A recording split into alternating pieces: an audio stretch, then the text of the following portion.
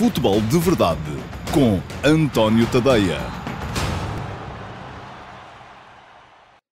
Olá, muito bom dia a todos. Eu sou o António Tadeia. Este é o Futebol de Verdade de quarta-feira, dia 1 de julho de 2020. Primeiro Futebol de Verdade do mês de julho. Já devia ser período de férias, até quase de início de pré-época para 2020, 2021. Não é, ainda temos o campeonato a decorrer. Muita coisa ainda por decidir. A começar pelo nome do campeão, naturalmente. Embora o Futebol do Porto tenha conseguido nas últimas semanas uma vantagem importante e considerável. Mas, sobretudo, as posições europeias e a luta pela fuga à descida de divisão. Vou falar disso hoje nesta edição do Futebol de Verdade, porque ontem houve jogos importantes para todas essas corridas e, sobretudo, tudo culminou com um extraordinário Rio Ave Sporting Clube Braga, um jogo muito, muito interessante. Uma boa pergunta do Manuel Ferreira. Ainda é cedo para responder a isso, se eu acho possível. Não sei, é possível que sim. Aliás... Mas não vou, não, a sério, eu peço ao Álvaro que me meta as perguntas no ar mais daqui a bocadinho. Estou ainda no meio de uma introdução e isto até me deixou... Por acaso não tinha pensado nisso, mas é capaz de não ser mal pensado. E a dizer, temos hoje vários assuntos para falar, como sempre. Os jogos de ontem, as vitórias do Portimonense, do Vitória Sport Clube e do Rio Ave, importantes todas elas nas respectivas lutas. Também a antecipação do Sporting Gil Vicente de mais logo. Sporting ali de aniversário vai ter um jogo que pode ser muito importante na consolidação do terceiro lugar, pode permitir, em caso de vitória, aos Leões ficarem com 5 pontos de avanço sobre o Sporting Clube Braga e muito perto de garantirem até matematicamente a qualificação europeia. Que será válida tanto no terceiro como no quarto como no quinto lugar, e vou ainda passar pelo tema que explorei no último passo de hoje de manhã, no meu site, no antoniotadeia.com, que é o nome do futuro treinador do Benfica, porque ontem não tive já tempo de entrar nessa questão, mas já deixei expresso aquilo que penso no último passo de hoje de manhã. Quem quiser ler está lá no antoniotadeia.com. Todos os dias, o último passo tem, de segunda a sexta, tem a minha opinião sobre os temas mais quentes do futebol nacional e internacional. Bom, enquanto não entro nos temas do dia, enquanto espero que as pessoas vão chegando, cumpre-me ainda dizer-vos que podem deixar perguntas. Quem quiser pode deixar perguntas nas caixas de comentários. O Futebol de Verdade é transmitido diariamente, de segunda a sexta também, em direto nas minhas redes sociais, Facebook, Instagram, Twitter, YouTube, e também através do Dailymotion no meu site, no antoniotadeia.com. Quem vir em direto, e se quiser que as perguntas sejam incluídas pelo Álvaro Filho, que é quem me acompanha na realização deste Futebol de Verdade, só tem que deixar perguntas durante a transmissão. Quem não vir em direto e vir em diferido pode fazê-lo na mesma, porque se deixar perguntas, elas vão ser sujeitas a concurso e depois as melhores 10, 11, 12 perguntas da semana serão respondidas no Q&A, pergunta e resposta, que vai para o ar ao sábado, também ao meio-dia e meia. Portanto, sempre meio-dia e meia é a hora marcada para estarmos juntos nas minhas redes sociais, de segunda a sábado. Só ao domingo é que não estou aqui. Vamos então entrar nos temas do dia e começar pelos jogos de ontem. Primeiro, para dar nota da vitória importante do Portimonense em Famalicão. Um resultado que, se calhar, muitos não esperariam, mas que foi... Eu estou aqui só à procura da classificação, para não dizer nenhuma asneira, porque o Portimonense, com este resultado, mantém muita pressão em cima, sobretudo do Tondela, que vai jogar hoje com a Belenenses Chade, num dos jogos de hoje às 19 horas, é isso mesmo. O Portimonense tem agora 27 pontos, Tondela tem 29, Belenenses Chade tem 30, Vitória Futebol Clube, que já jogou e perdeu ontem em Guimarães, também tem 30, tal como depois aparece o Paços de Ferreira com 31, Marítimo com 31. Gil Vicente já tem 33, joga hoje ainda contra o Sporting. Claro que o Gil Vicente pode encarar este jogo um bocado como encarou o Santa Clara quando foi à Luz na jornada anterior, que é um bom resultado, uma vitória, é a garantia da manutenção. Eu estou convencido que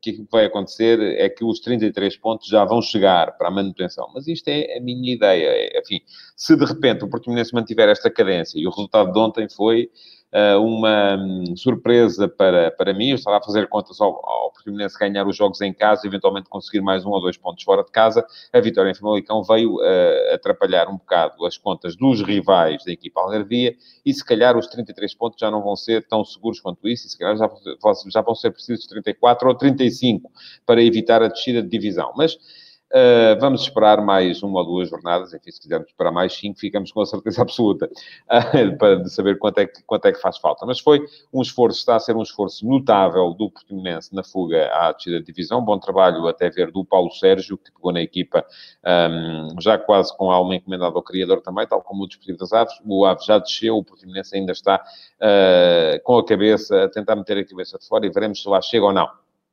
Importante a vitória do Vitória Sport Clube em Guimarães sobre o Vitória Futebol Clube. 3 vezes vitória na mesma frase. Não é uma coisa muito comum, mas aconteceu. E diz o Pedro Eusébio, sim, o Vitória Futebol Clube está a pôr-se a jeito. Sim, está de facto a pôr-se a jeito. Depois de ter, com a mudança de treinador, conseguido ali uma lufada de ar fresco, a equipa de Setúbal está agora a começar a ficar em maus lençóis, porque os 30 pontos que têm são manifestamente curtos e é preciso começar a trilhar caminho. Eu diria que neste momento as equipas que estão em margem ou em trajetória mais descendente e que mais, se calhar, se podem ver em problemas são ainda assim o Vitória e o Tondela. Veremos como é que o Tondela responde hoje na cidade do futebol. Aliás, não é na cidade do futebol, sim, é na cidade do futebol, contra a Belenenses Chade, porque desse jogo vai depender muito aquilo que vai ser o futuro da luta pela fuga à despromoção. Mas depois à noite tivemos então esse extraordinário Rio Ave Sporting Clube Braga. O jogo foi muito bom. Eu volto a dizer, tenho visto extraordinários jogos desde que o futebol regressou. É verdade que sem público, é verdade que a emoção não é a mesma, que os jogadores não se sentirão com certeza tão entusiasmados por jogarem sem os adeptos nas bancadas, mas têm-nos dado jogos muito, muito interessantes e o de ontem foi apenas mais um. E não foi só por ter tido 7 golos, foi porque foi um jogo interessante sob todos os pontos de vista. Intensidade no período inicial, a forma como as duas equipas entraram, como o Rio Ave pareceu estar melhor de início, mas o Sporting Clube Braga depois, marcando 2 golos nas duas primeiras vezes, praticamente que foi à baliza, acabou por se colocar numa vantagem que em condições normais até poderia parecer que tinha resolvido o problema, ao que tinha o jogo resolvido, só que não foi assim, porque o Rio Ave depois bateu ainda mais intensidade na sua pressão, conseguiu virar o jogo para 3-2, uma força atacante notável a deste Rio Ave de Carlos Carvalhal, com Gelson Dalla, Taremi, Nuno Santos. Diz o Rui Pedro que é a melhor equipa a praticar futebol até hoje. Enfim, é um futebol que eu gosto de ver. E, mais uma vez, eu acho que, se calhar, o Carvalhal terá chegado a um grande, por um lado, cedo demais, porque não tinha ainda a capacidade de imposição, e eu já sei que ele discorda disto, de imposição dentro de um balneário que tem hoje, quando esteve no Sporting, e, por outro lado, um grande em dificuldades, que era o Sporting naquela altura. Fico curioso de ver o que é que o Carlos Carvalhal conseguiria fazer numa equipa com outros argumentos. Mas foi muito boa a forma como o como o Rio Ave deu a volta ao jogo, como foi boa também a forma como depois o Custódio mexeu com a entrada do Abel Ruiz, do João Novaes, substituindo o Palhinha e o Amador, uma equipa mais ofensiva. Enfim, o Galeno não só rende menos do lado direito, onde ele foi posto a jogar ontem, para acomodar Trincão ao meio e Ricardo Horta à esquerda, como me parece também que rende ainda menos se jogar mais atrás, mas o Braga precisava de forçar e a verdade é que conseguiu, de facto, chegar ao empate e depois acaba por perder o jogo quando o Custódio optou por segurar. A entrada de Rolando foi para isso mesmo, foi para segurar, foi para até terá passado essa mensagem para dentro do campo. Este resultado é excelente. E porquê é que seria excelente? Porque isto pode passar para dentro do campo uma mensagem esquisita, que é que o Braga não se importaria até de perder mais pontos para o Sporting. E isto pode passar para os jogadores a ideia de que o objetivo não é o terceiro lugar, mas que é apenas a qualificação europeia. Porquê? Porque o empate em Vila do Conde manteria o Braga com 5 pontos de avanço sobre o Rio Ave e que, neste caso, ficaria apenas um ponto à frente do Famalicão. Portanto, seria uma forma de manter mais ou menos controlada a qualificação, a luta pela qualificação europeia, que assim ficou mais atrapalhada. Neste momento, aquilo que se vê é que o Sporting vai com 52 pontos, ainda joga logo, se ganhar faz 55.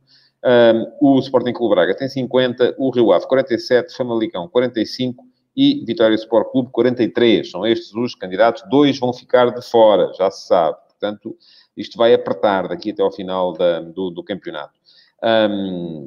Uma coisa só para dizer que E estão agora aqui a dizer-me que o Custódio já não é treinador. Eu confesso que não vi as notícias nos últimos minutos, mas admito que sim.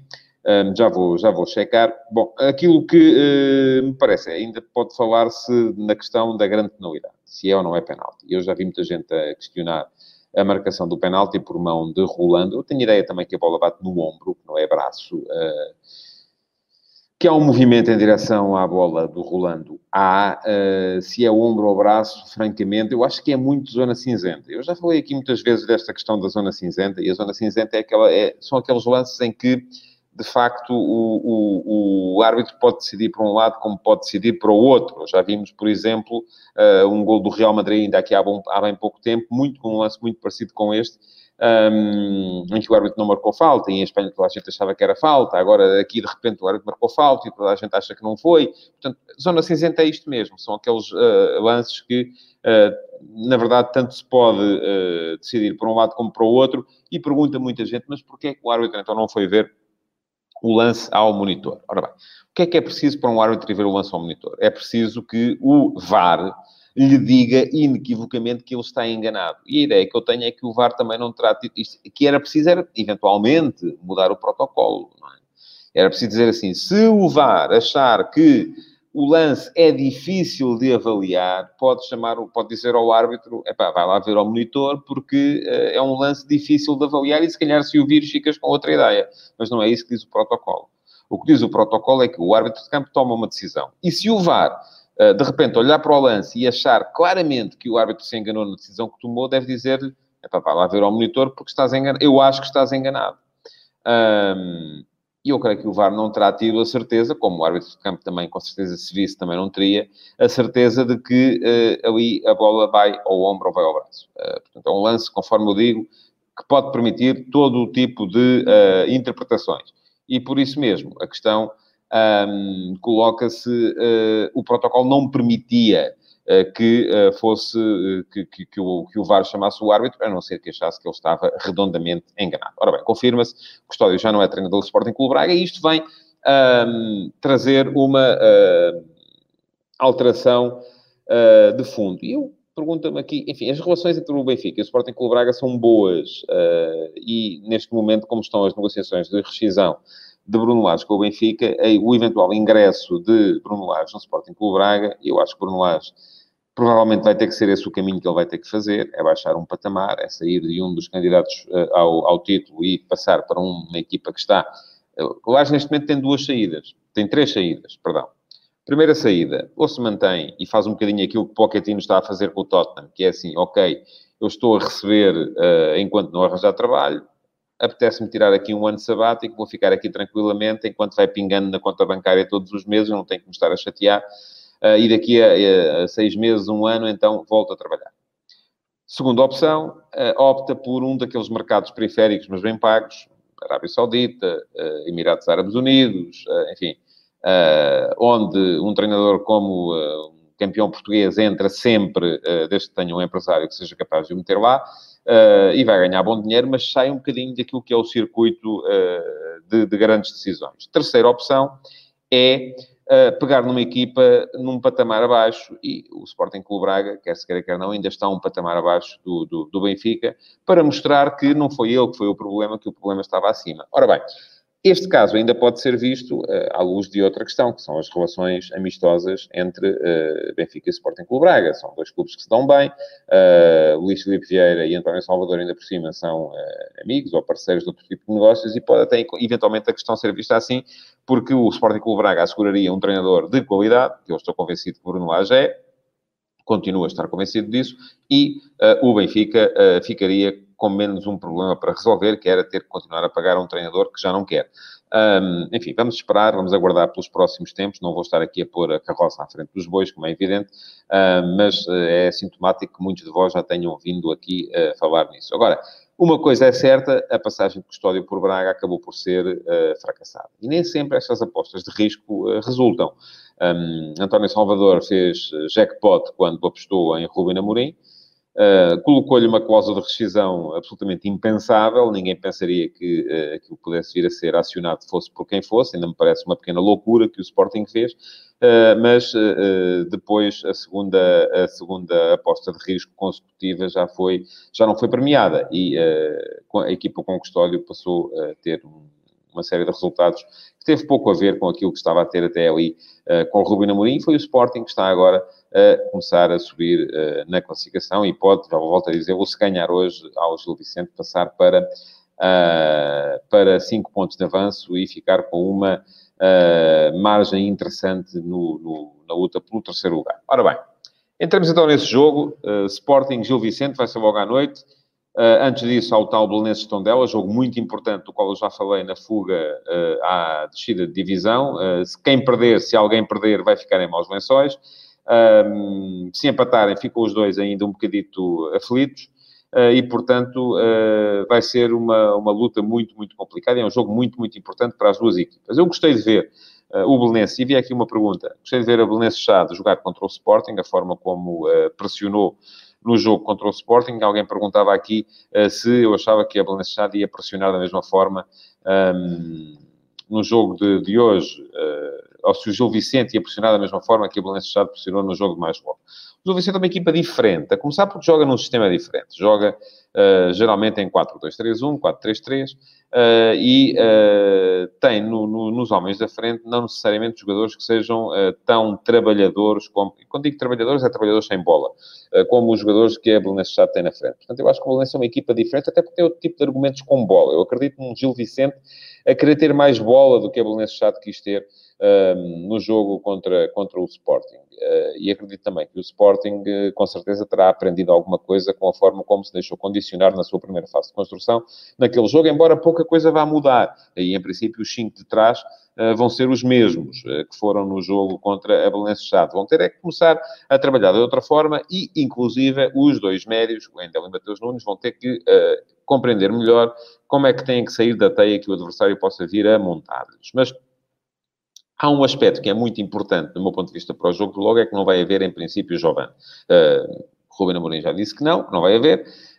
E, portanto, não havendo Jovem, o Sporting perde, desde logo, um argumento que tem sido fundamental nos seus últimos jogos, que é a capacidade de meter explosão num contra um e de explorar a profundidade nas costas da última linha do adversário. Isso até poderia ser um convite para que o Gil Vicente pudesse jogar mais à frente e, de facto, pressionar mais a saída de bola do Sporting. Veremos. Só o Vítor Oliveira é que tem a resposta para essa questão. Aquilo que me parece é que, neste momento, o Sporting pode encarar o jogo de uma de duas formas, ou incluindo Geraldo no lugar de Jovem, que foi o que fez na segunda parte do jogo contra a Belenenses Chade. Parece-me que essa é uma solução mais de controle do jogo, de gestão do jogo, de gestão de vantagem. Portanto, não creio que seja a solução inicial, a não ser que Ruben Amorim queira ver alguma coisa que lhe interesse do ponto de vista tático ou estratégico, testar, porque ele já assumiu, inclusive, é que está a preparar a equipa para a próxima época, sobretudo. Ou então, aparecer a jogar por ali, por exemplo, o Rafael Camacho, que toda a gente sabe, ele, enfim, não gosta de jogar como ala direito, gosta de jogar na frente, nos três da frente, e, portanto, pode vir a acontecer isso também. Eu creio que essa será a possibilidade primeira, embora me pareça que o Sporting renderá, com certeza, menos com Rafael Camacho do que com Jovem. Jovem tem sido um jogador fundamental na forma do Sporting encarar os jogos do ponto de vista ofensivo. Do outro lado, curiosidade para ver o regresso de Ruben Ribeiro ao Alvalade, quando ainda tem o diferente por resolver com o clube. O Gil Vicente é uma equipa que tem na frente, além do Ruben Ribeiro, o Lourenço, um jogador também interessante e creio que já marcou aos grandes esta época, e tem o Sandro Lima também, um ponta de lança posicional, forte, tem feito mais golos até do que eu estaria à espera, e sobretudo tem um jogador, que eu já disse aqui algumas vezes, que me encanta, que é o Kraev, que num dia bom pode ser, de facto, um jogador extraordinário para aquilo que o Gil Vicente dá ao jogo.